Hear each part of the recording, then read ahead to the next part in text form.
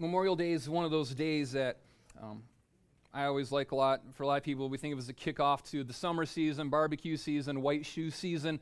But it's when we remember of what it was that others have done for us, that the life that we have, the freedoms that we have, were bought for a great price. And it says that no greater love has anyone than this, and he who would lay down his life for his friend. And there are a lot of people that have laid down their lives for us, and we never even met them, we never knew them. So to everybody who served, every family that's had someone that served and that's lost someone, we thank you so much, and we're so grateful for the sacrifices that you all have made, and for the way that you've even demonstrated the love of Jesus to us through your willingness to lay down your life for us. So thank you for all of you who are serving, have served, families, everybody connected to that. And speaking of hardships, we're starting a new series on marriage. Isn't that a great segue? It worked out a lot better in my head than it actually happened in real life. Like so many things in life, it was way better in my head. But I was getting ready for this series, and I was talking to my wife. We were sitting out on our little patio on our porch swing, watching the kids play. Like, that's the ultimate thing of marriage. We've seen the fruit of marriage in our children, and they're not crying at this moment. So it's like, this is awesome. And I asked her, I said, hey, when we got married and leading up to marriage, or even as a kid, what was it that you dreamed about? What did you think marriage was going to be like? And she's like, well, I thought, I was thinking about the wedding day, and I'd have this really pretty dress, and you'd carry me across the threshold into the house, and I imagined it would be like, it'd feel like there's sunshine every day, and like the birds are always singing. I'd have you with me forever and ever, and we'd never be apart, and we'd have candlelight dinners every night. I'm like, really? That was what you were hoping for, dreaming about in marriage? And she's like, yeah. She's like, what do you dream about? And I'm like, no, it's just silly. I don't really want to share. She's like, I told you, come on, tell me what your hope was for marriage or what you dreamed about. And I was like, well, kind of thought maybe we'd have sex twice a day, every day, 3 times on Sunday. She's like, what? I'm like, I'm being honest and real. You shared what was on your heart. I'm just letting you know how I felt about it. And here's the thing. We're both still dreaming.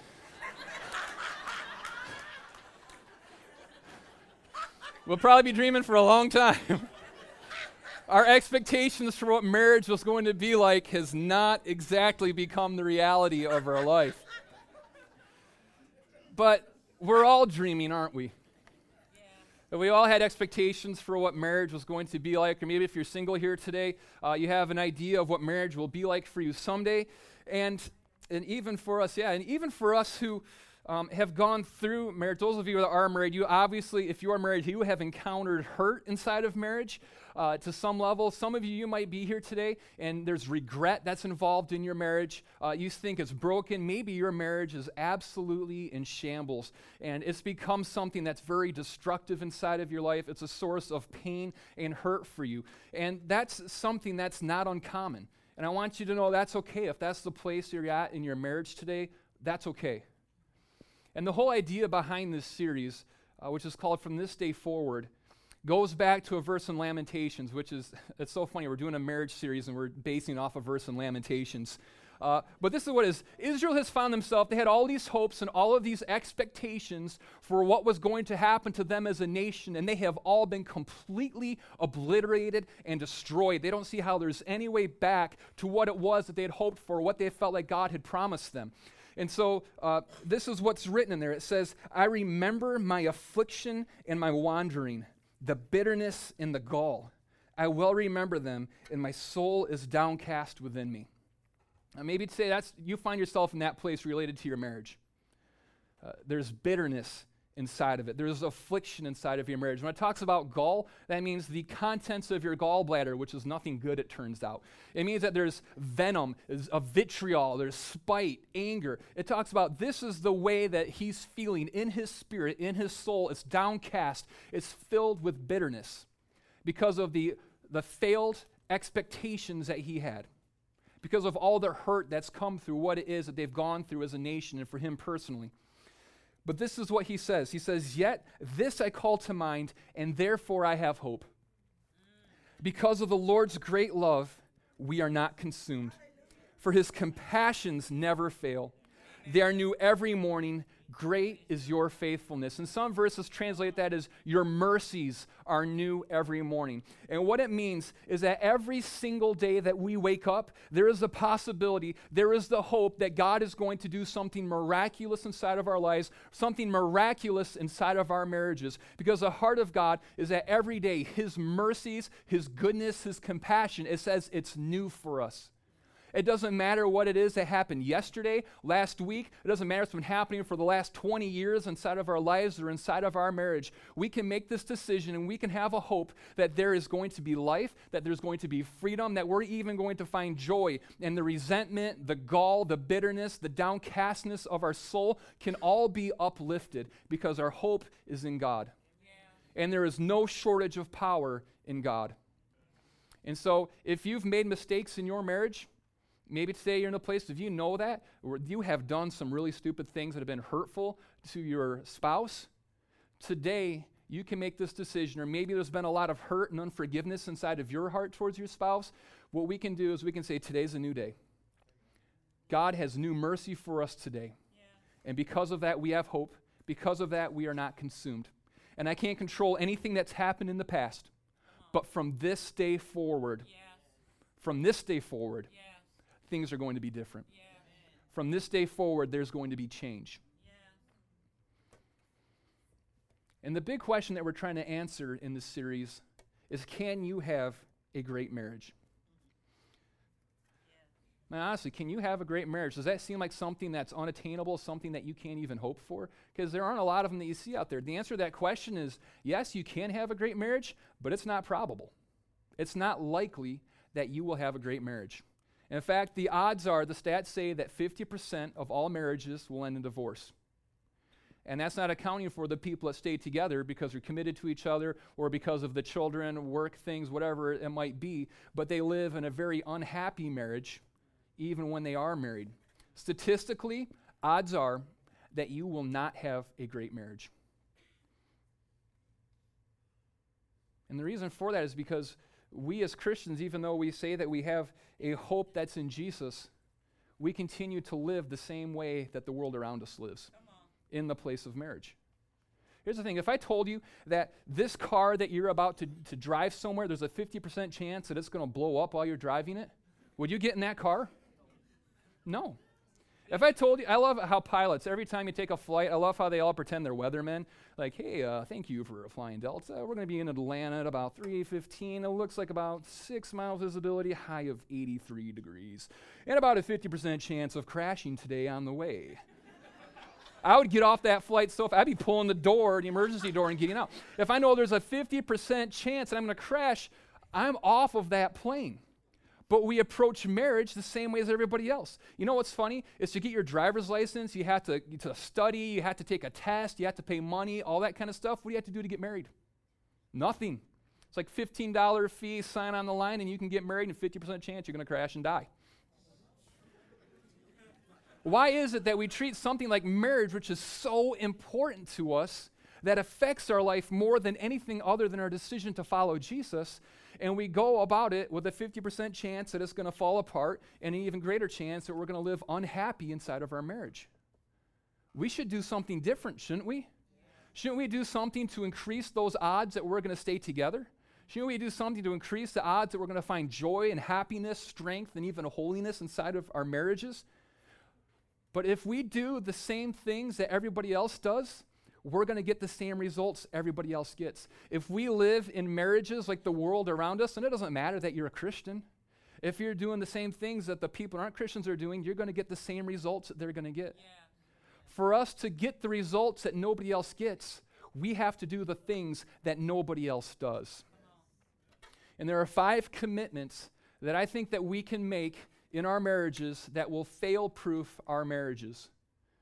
And if we will really dig into these things and apply them to our hearts, if you're single, if you will be mindful of this as you're moving into your marriage, or if you're married right now, if you'll say, I don't know, what's been happening, and maybe your spouse isn't a believer, and that makes this whole other level of messiness, but we can say from this day forward, I'm going to make these commitments so that what I see happen in my marriage isn't what we see happening in the marriages of everybody else that's around us. And the first commitment that we have to make is to seek God. The foundational principle of our lives of Christians, the thing that affects everything else that we do, is that we first and foremost seek the King and his kingdom. We seek Jesus. And Jesus even says this in the Sermon on the Mount. I love it. He's teaching. He's doing all of these really practical things for our lives as believers. And he's teaching, and he says, hey guys, you don't need to worry about what it is that you're going to eat. You don't need to worry about what it is that you're going to wear. Now, that might seem odd because last I knew you needed food to live and you needed clothes to stay out of jail. But Jesus is saying that even these most basic of human needs aren't the things that our hearts are supposed to be going after. He says that's what the world around us chases after. But he says, but we as believers, as those who are seeking after Jesus, he says this is what we're supposed to do. But seek first his kingdom and his righteousness, and all these things will be given to you as well. See, the key to allowing God to provide you with all of the things that you need in your life, and he knows that you need food, he knows that you need clothes, he knows that you need a house to live in and all of these other things. God knows that. But what he's saying is that if you exclude him from the equation, then it's going to be dependent on you to provide yourself with all of these things. And there's going to be times where you won't be able to do that. But he says, but if you seek me first, then what you do is you allow me to be the one who becomes your provider. Yeah. When you seek after me first and foremost in your life above everything else, then I'm going to give you everything that you need. We as Christians, we should be defined as those who seek after Jesus above everything else in this world. But even though we recognize that as a principle to live by, we don't apply that to relationships a lot of times. How many times do people come up and they're like, you know what, I just need you to pray for me that God would bring me the one so I can be complete. I'm like, oh man, if you're not complete now, you're going to be an incomplete person who's married. And that makes it even harder. What we do, though, is you find Mr. Perfect or Mrs. Perfect, and you just think, oh, everything about them's so great. I love it. The guy's like, I met this girl, and she's so pretty, and she smells good. I mean, that's perfume. It's not actually her. You can go buy a bottle of perfume and smell, and if that'll make you complete, then it's a lot cheaper anyways. Or the same with the girls, and they're like, oh, this guy, he's just so cute. And I don't know what girls like about guys. I don't know, but there's something, and they think, oh, I just need them, and they complete me. But you know what happens is when you say that someone's going to make you complete, you're idolizing them. Yeah. Only God can make you complete. No person can complete you. I'm a married man. I figured that out. My wife does not complete me. I love her to death. We complement each other beautifully. But you take Jesus out of our equation, and I'm still longing and I'm still searching. I don't have what it is that I need. And so we have to get to this point where we stop idolizing, because when you idolize someone, when you put them into the place of being your completion, to being the one who brings you joy and all of these other things, then what happens is you put them up on a pedestal that no one can ever measure up to. They will always fail you. You're setting them up to fail you. It's not fair for you to idolize them. Because what happens is when they do fail you, then you go from idolizing them to demonizing them. And you think, they're the problem with my life. If I was just a single man or a single woman again, I'd be so much better. I married the wrong person. I need to find the right person. I love this. So all the girls, all my female friends and sisters have been married and stuff. This is what they say, like, oh, I just love, he's so perfect. He's so laid back. He's just so chill about everything. I just love that. They idolize that in their man. And then 10 years down the road, like, he's a bump on the log. Never does anything. Just plays video games all day. What they idolized and loved about the person became what they despised about them. And some of my guy friends, I have one friend, he was like the most disorganized guy in the entire world. And so he's like, oh my gosh, she's so perfect. She's so organized. She's scheduled. She's just got everything together. It's so incredible. And now 10 years later, he's like, she's a control freak. He despises that about her now. Because every time you idolize someone, you're setting them up to fail you. And then you will hate them for that. And that's not fair to them. They were never supposed to be idolized in your life in the first place. But you know why we do that? You know why we put people into that position? It's because we haven't come to the place where we found our completeness in God. Because we've been seeking after someone else. We haven't first and foremost been seeking after God. We haven't been seeking the King. We haven't been seeking the kingdom.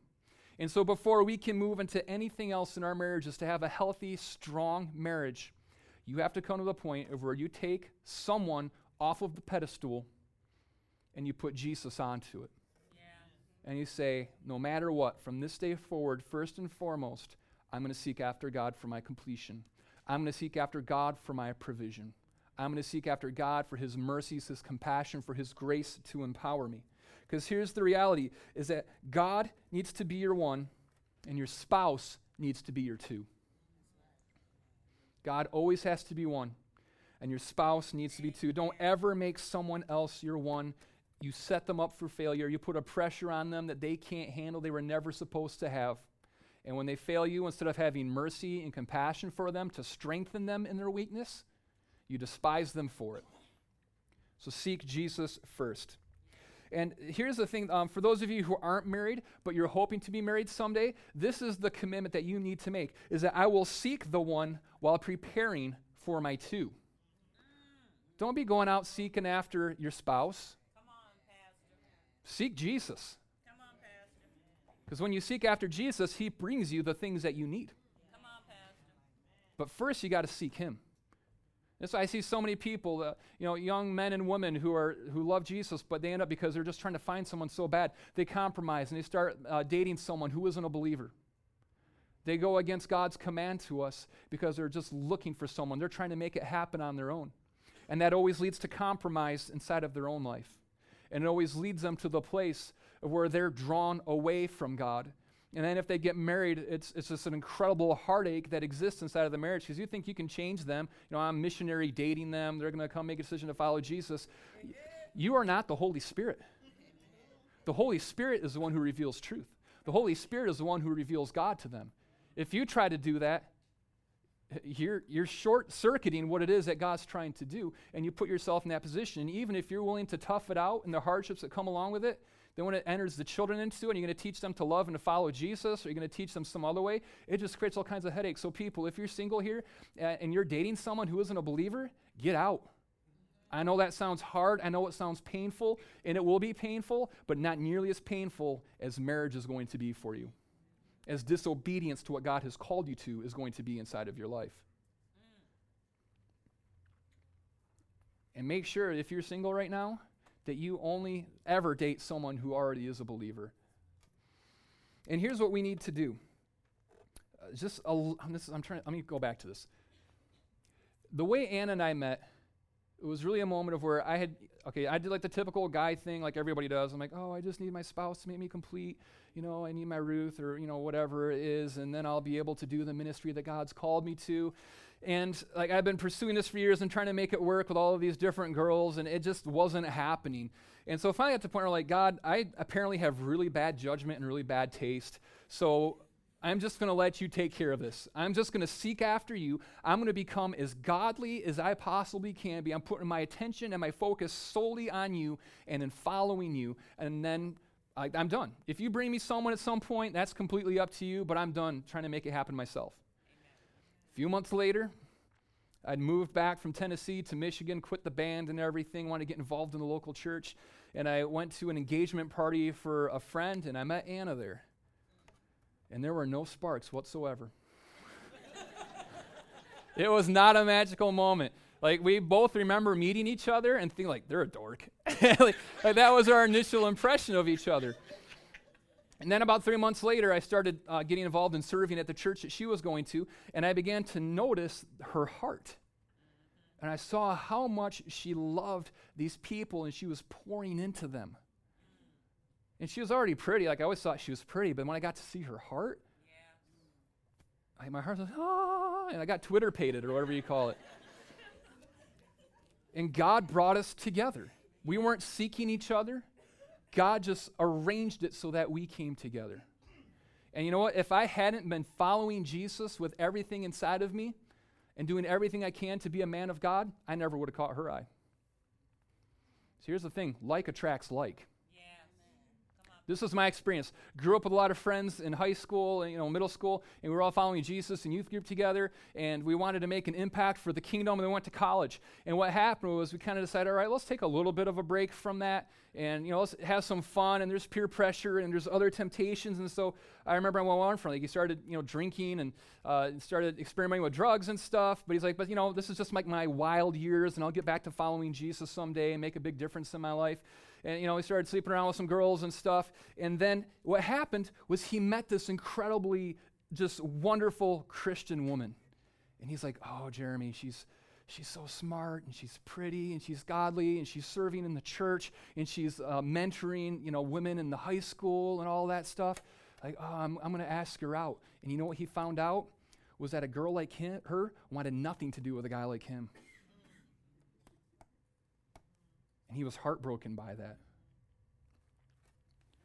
If you want to marry someone that isn't taking following Jesus seriously and is just partying and sleeping around and doing everything else, not following God, then by all means do that.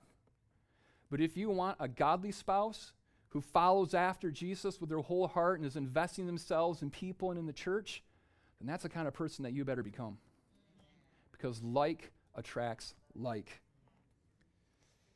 And so if you are married today, that's what you do. If you're single today, you just focus on becoming that person who's following after Jesus. And if you are married here today, this is a commitment you need to make, is that I will seek the one with my two.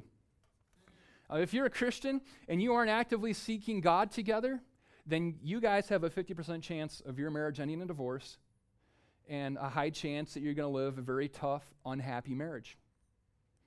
There's no difference statistically between people that say they're Christians and those who say that they aren't, statistically, when it comes to whether their marriage is going to succeed or not. The difference comes from if you're willing to seek God first and foremost in your life with your spouse. If you're going to say, Jesus is my number one in my life. And if you're willing to make your spouse your number two. What happens so many times is we start making our careers our number two. We think that we're going to climb this ladder. We're going to achieve these things. We think that money has to be our two. We think that our kids have to be our number two. How many people do you see that their kids are their number two? This is what's so funny about American culture, is we treat our pets like our kids. We treat our kids like our spouse. And we treat our spouse like our animals. It's like we've got this messed up circle going on. Your spouse has to be your number two. You can't just follow Jesus and then, neglect your spouse. Your spouse has to be the number two in your life. And I know a lot of people are like, oh, my kids are the most important thing. No, they're not. Your kids are incredible. They're a gift that God has given you, and you have a responsibility to steward this gift that God has given you and to teach them to love and to fear Jesus.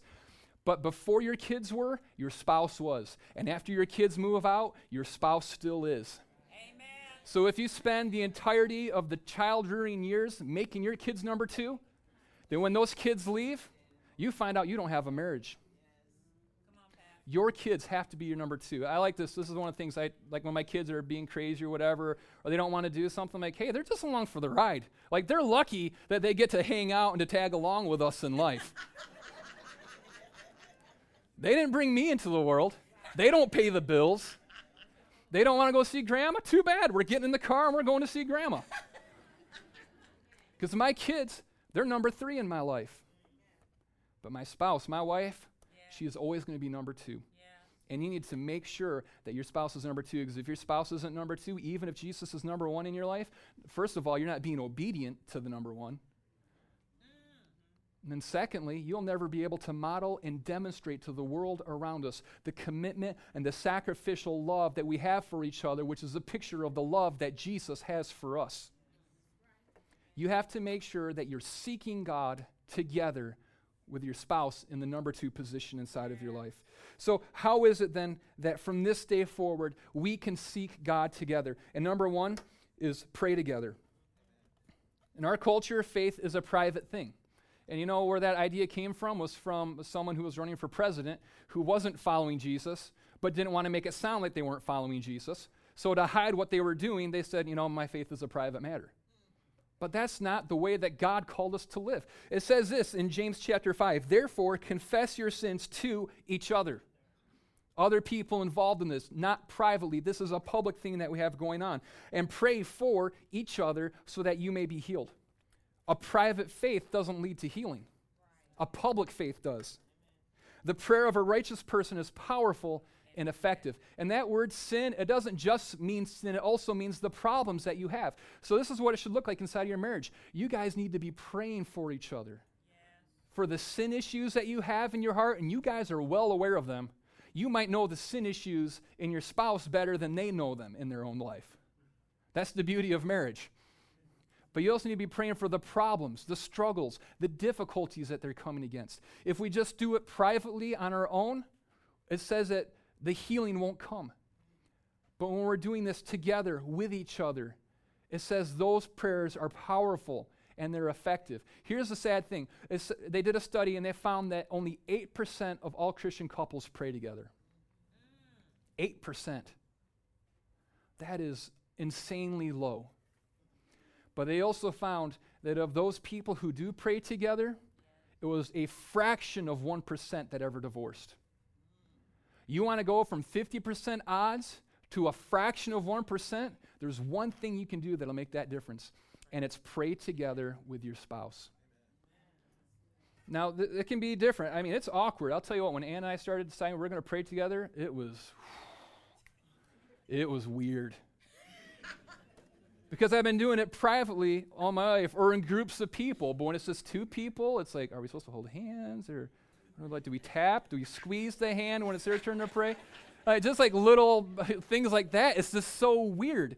And so it started out being kind of generic prayers and really short, but we started somewhere. Yeah. In fact, when we decided we were going to date each other, I professed my love for her when I was dropping her off from a group date. And I was like, this whole speech ended up coming out like, I have a big crush on you. And she's like, oh, I have a crush on you too.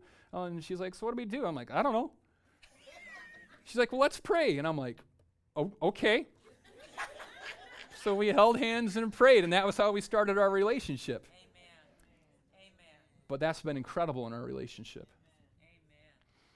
And for you, that's why I encourage you, just make that commitment. Grab your spouse's hand, whether it's at the dinner table, at night before you go to bed, whatever it is, even if it's just for a couple minutes, even if you just like, now lay Amy down to sleep, or pray, Lord, my soul to keep. Like, just start somewhere and allow it to grow.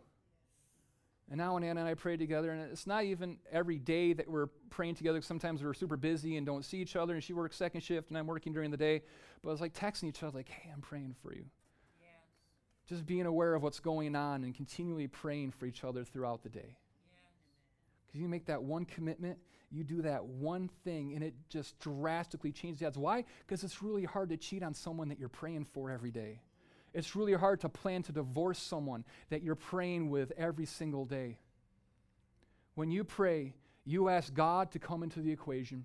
You ask Him to come and to move on each other's heart. Instead of trying to change each other now, you're allowing God to come in and to change you. So pray for each other. If you're single, pray with whoever it is you're dating, but don't ever do it on the sofa. Pray standing up. Because prayer is bonding and powerful. If you're praying sitting down on a couch somewhere, you end up speaking in tongues, and not the holy kind. So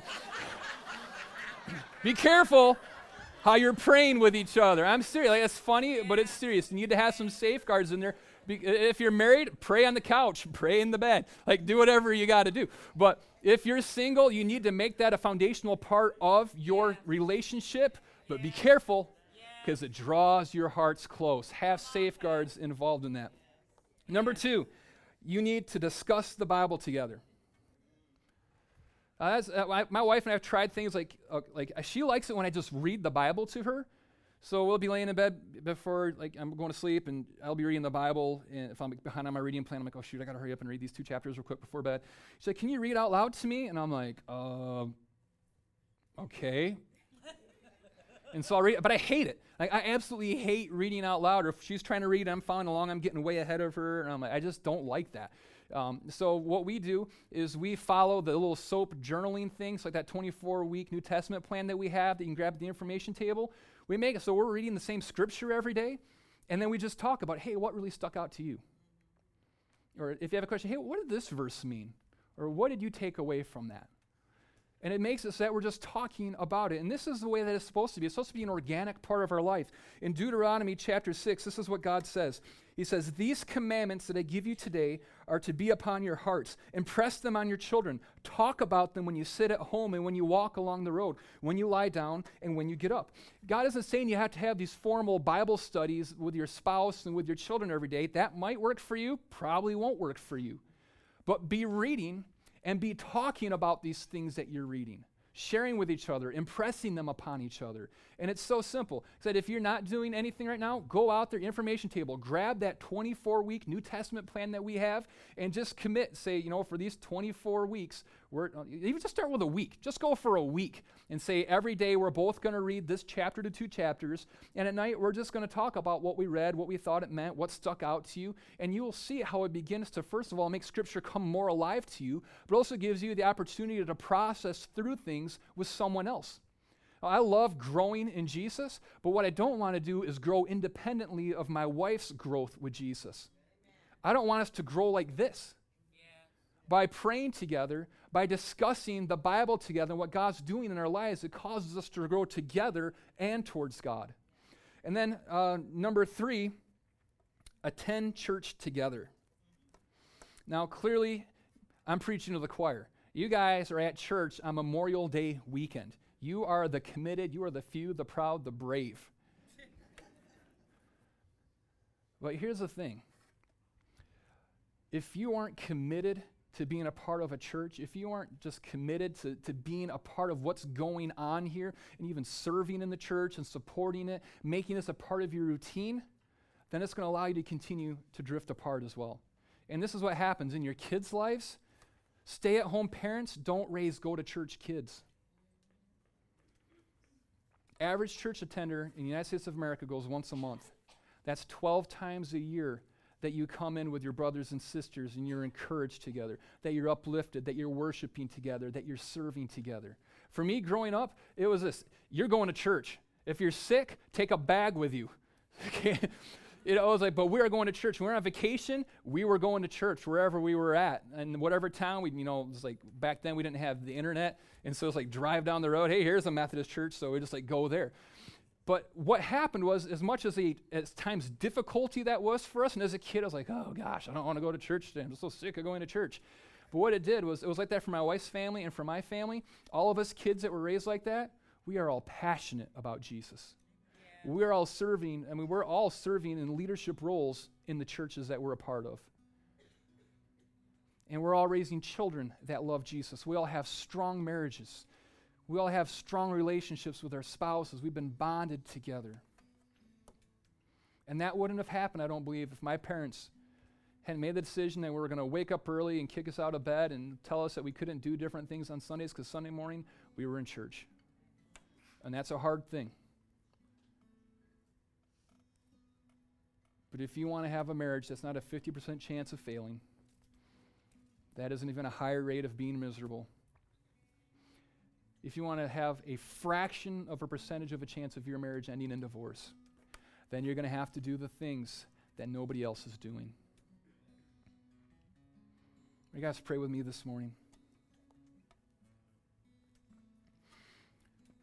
Now, what would happen in our lives if we committed to seeking God first and foremost?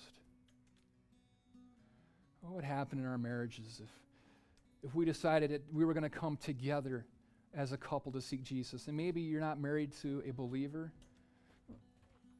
but even if you just decided, God, I'm going to come to you and seek you first and foremost and allow you to work on my spouse's heart, I believe there could be great opportunities for kingdom change inside of them.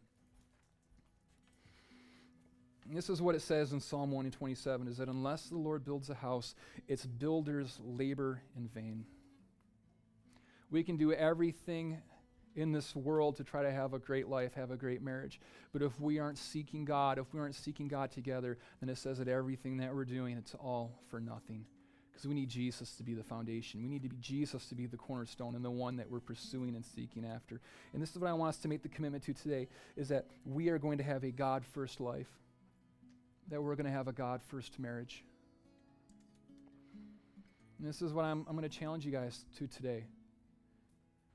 is take this week and commit to praying together every day, sharing what it is that you're struggling with, how you need your spouse to pray for you, and then praying for them, to reading the Bible together and talking about it, and to make that commitment to say, we're going to be people who go to church. We're going to raise our kids to love the church and to be a part of it. And we're going to receive the strength and the support and the encouragement that comes from being a part of a church family. Holy Spirit, what are you speaking to us this morning?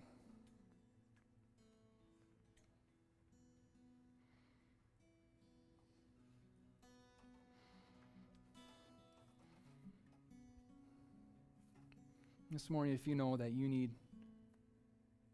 to seek Jesus, that he honestly hasn't been the pursuit of your life, whether it's that you've never made that decision to follow Jesus, or maybe there's been other things that have come, other distractions in life, and he's just kind of got pushed to the side. And this morning, God's calling you to make a decision to seek him first and foremost. If you've never made that decision, then ask him to forgive you of your sins, to give you new life, to fill you with the Holy Spirit. Make that decision that from this day forward, I'm following you, Jesus. If you already are a follower of Jesus, just that recommitment to say, God, forgive me that I've put other things in the top spot in my life. I'm removing those idols, even if it's another person. And I'm going to follow after you from this day forward. And in your marriage, maybe you haven't been seeking God together, but you're deciding from this day forward, together with your spouse, you're going to seek after God and allow him to change you and to transform you and to give you a marriage that is a reflection of the marriage between Jesus and the church.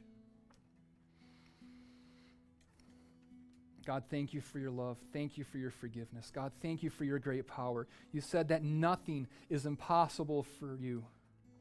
And so, God, we take you at your word this morning for the impossible situations inside of our own heart and sin issues and areas we've closed off inside of us. God, would you come and bring holy conviction, not condemnation or shame, but conviction, calling us to that life, God, that we would be repentant, we would turn away, and we would seek you and you alone. God, give us soft hearts towards our spouses. Jesus, give us strength in our dating relationships to be pure and to be holy and to seek after the people that you've called us to be with, God, and not the others. Jesus, help us to be content and to find completion in you and you alone. Jesus, we pray that in Radiant Church we would be filled with strong marriages, God, that we would be those who are able to minister to those who are around us who are hurting and broken inside of their marriage and be able to speak hope and life to them. Jesus, let our marriages be filled with life and love and passion and mercy for each other. In the name of Jesus we pray. Amen. Amen. Well, I'm going to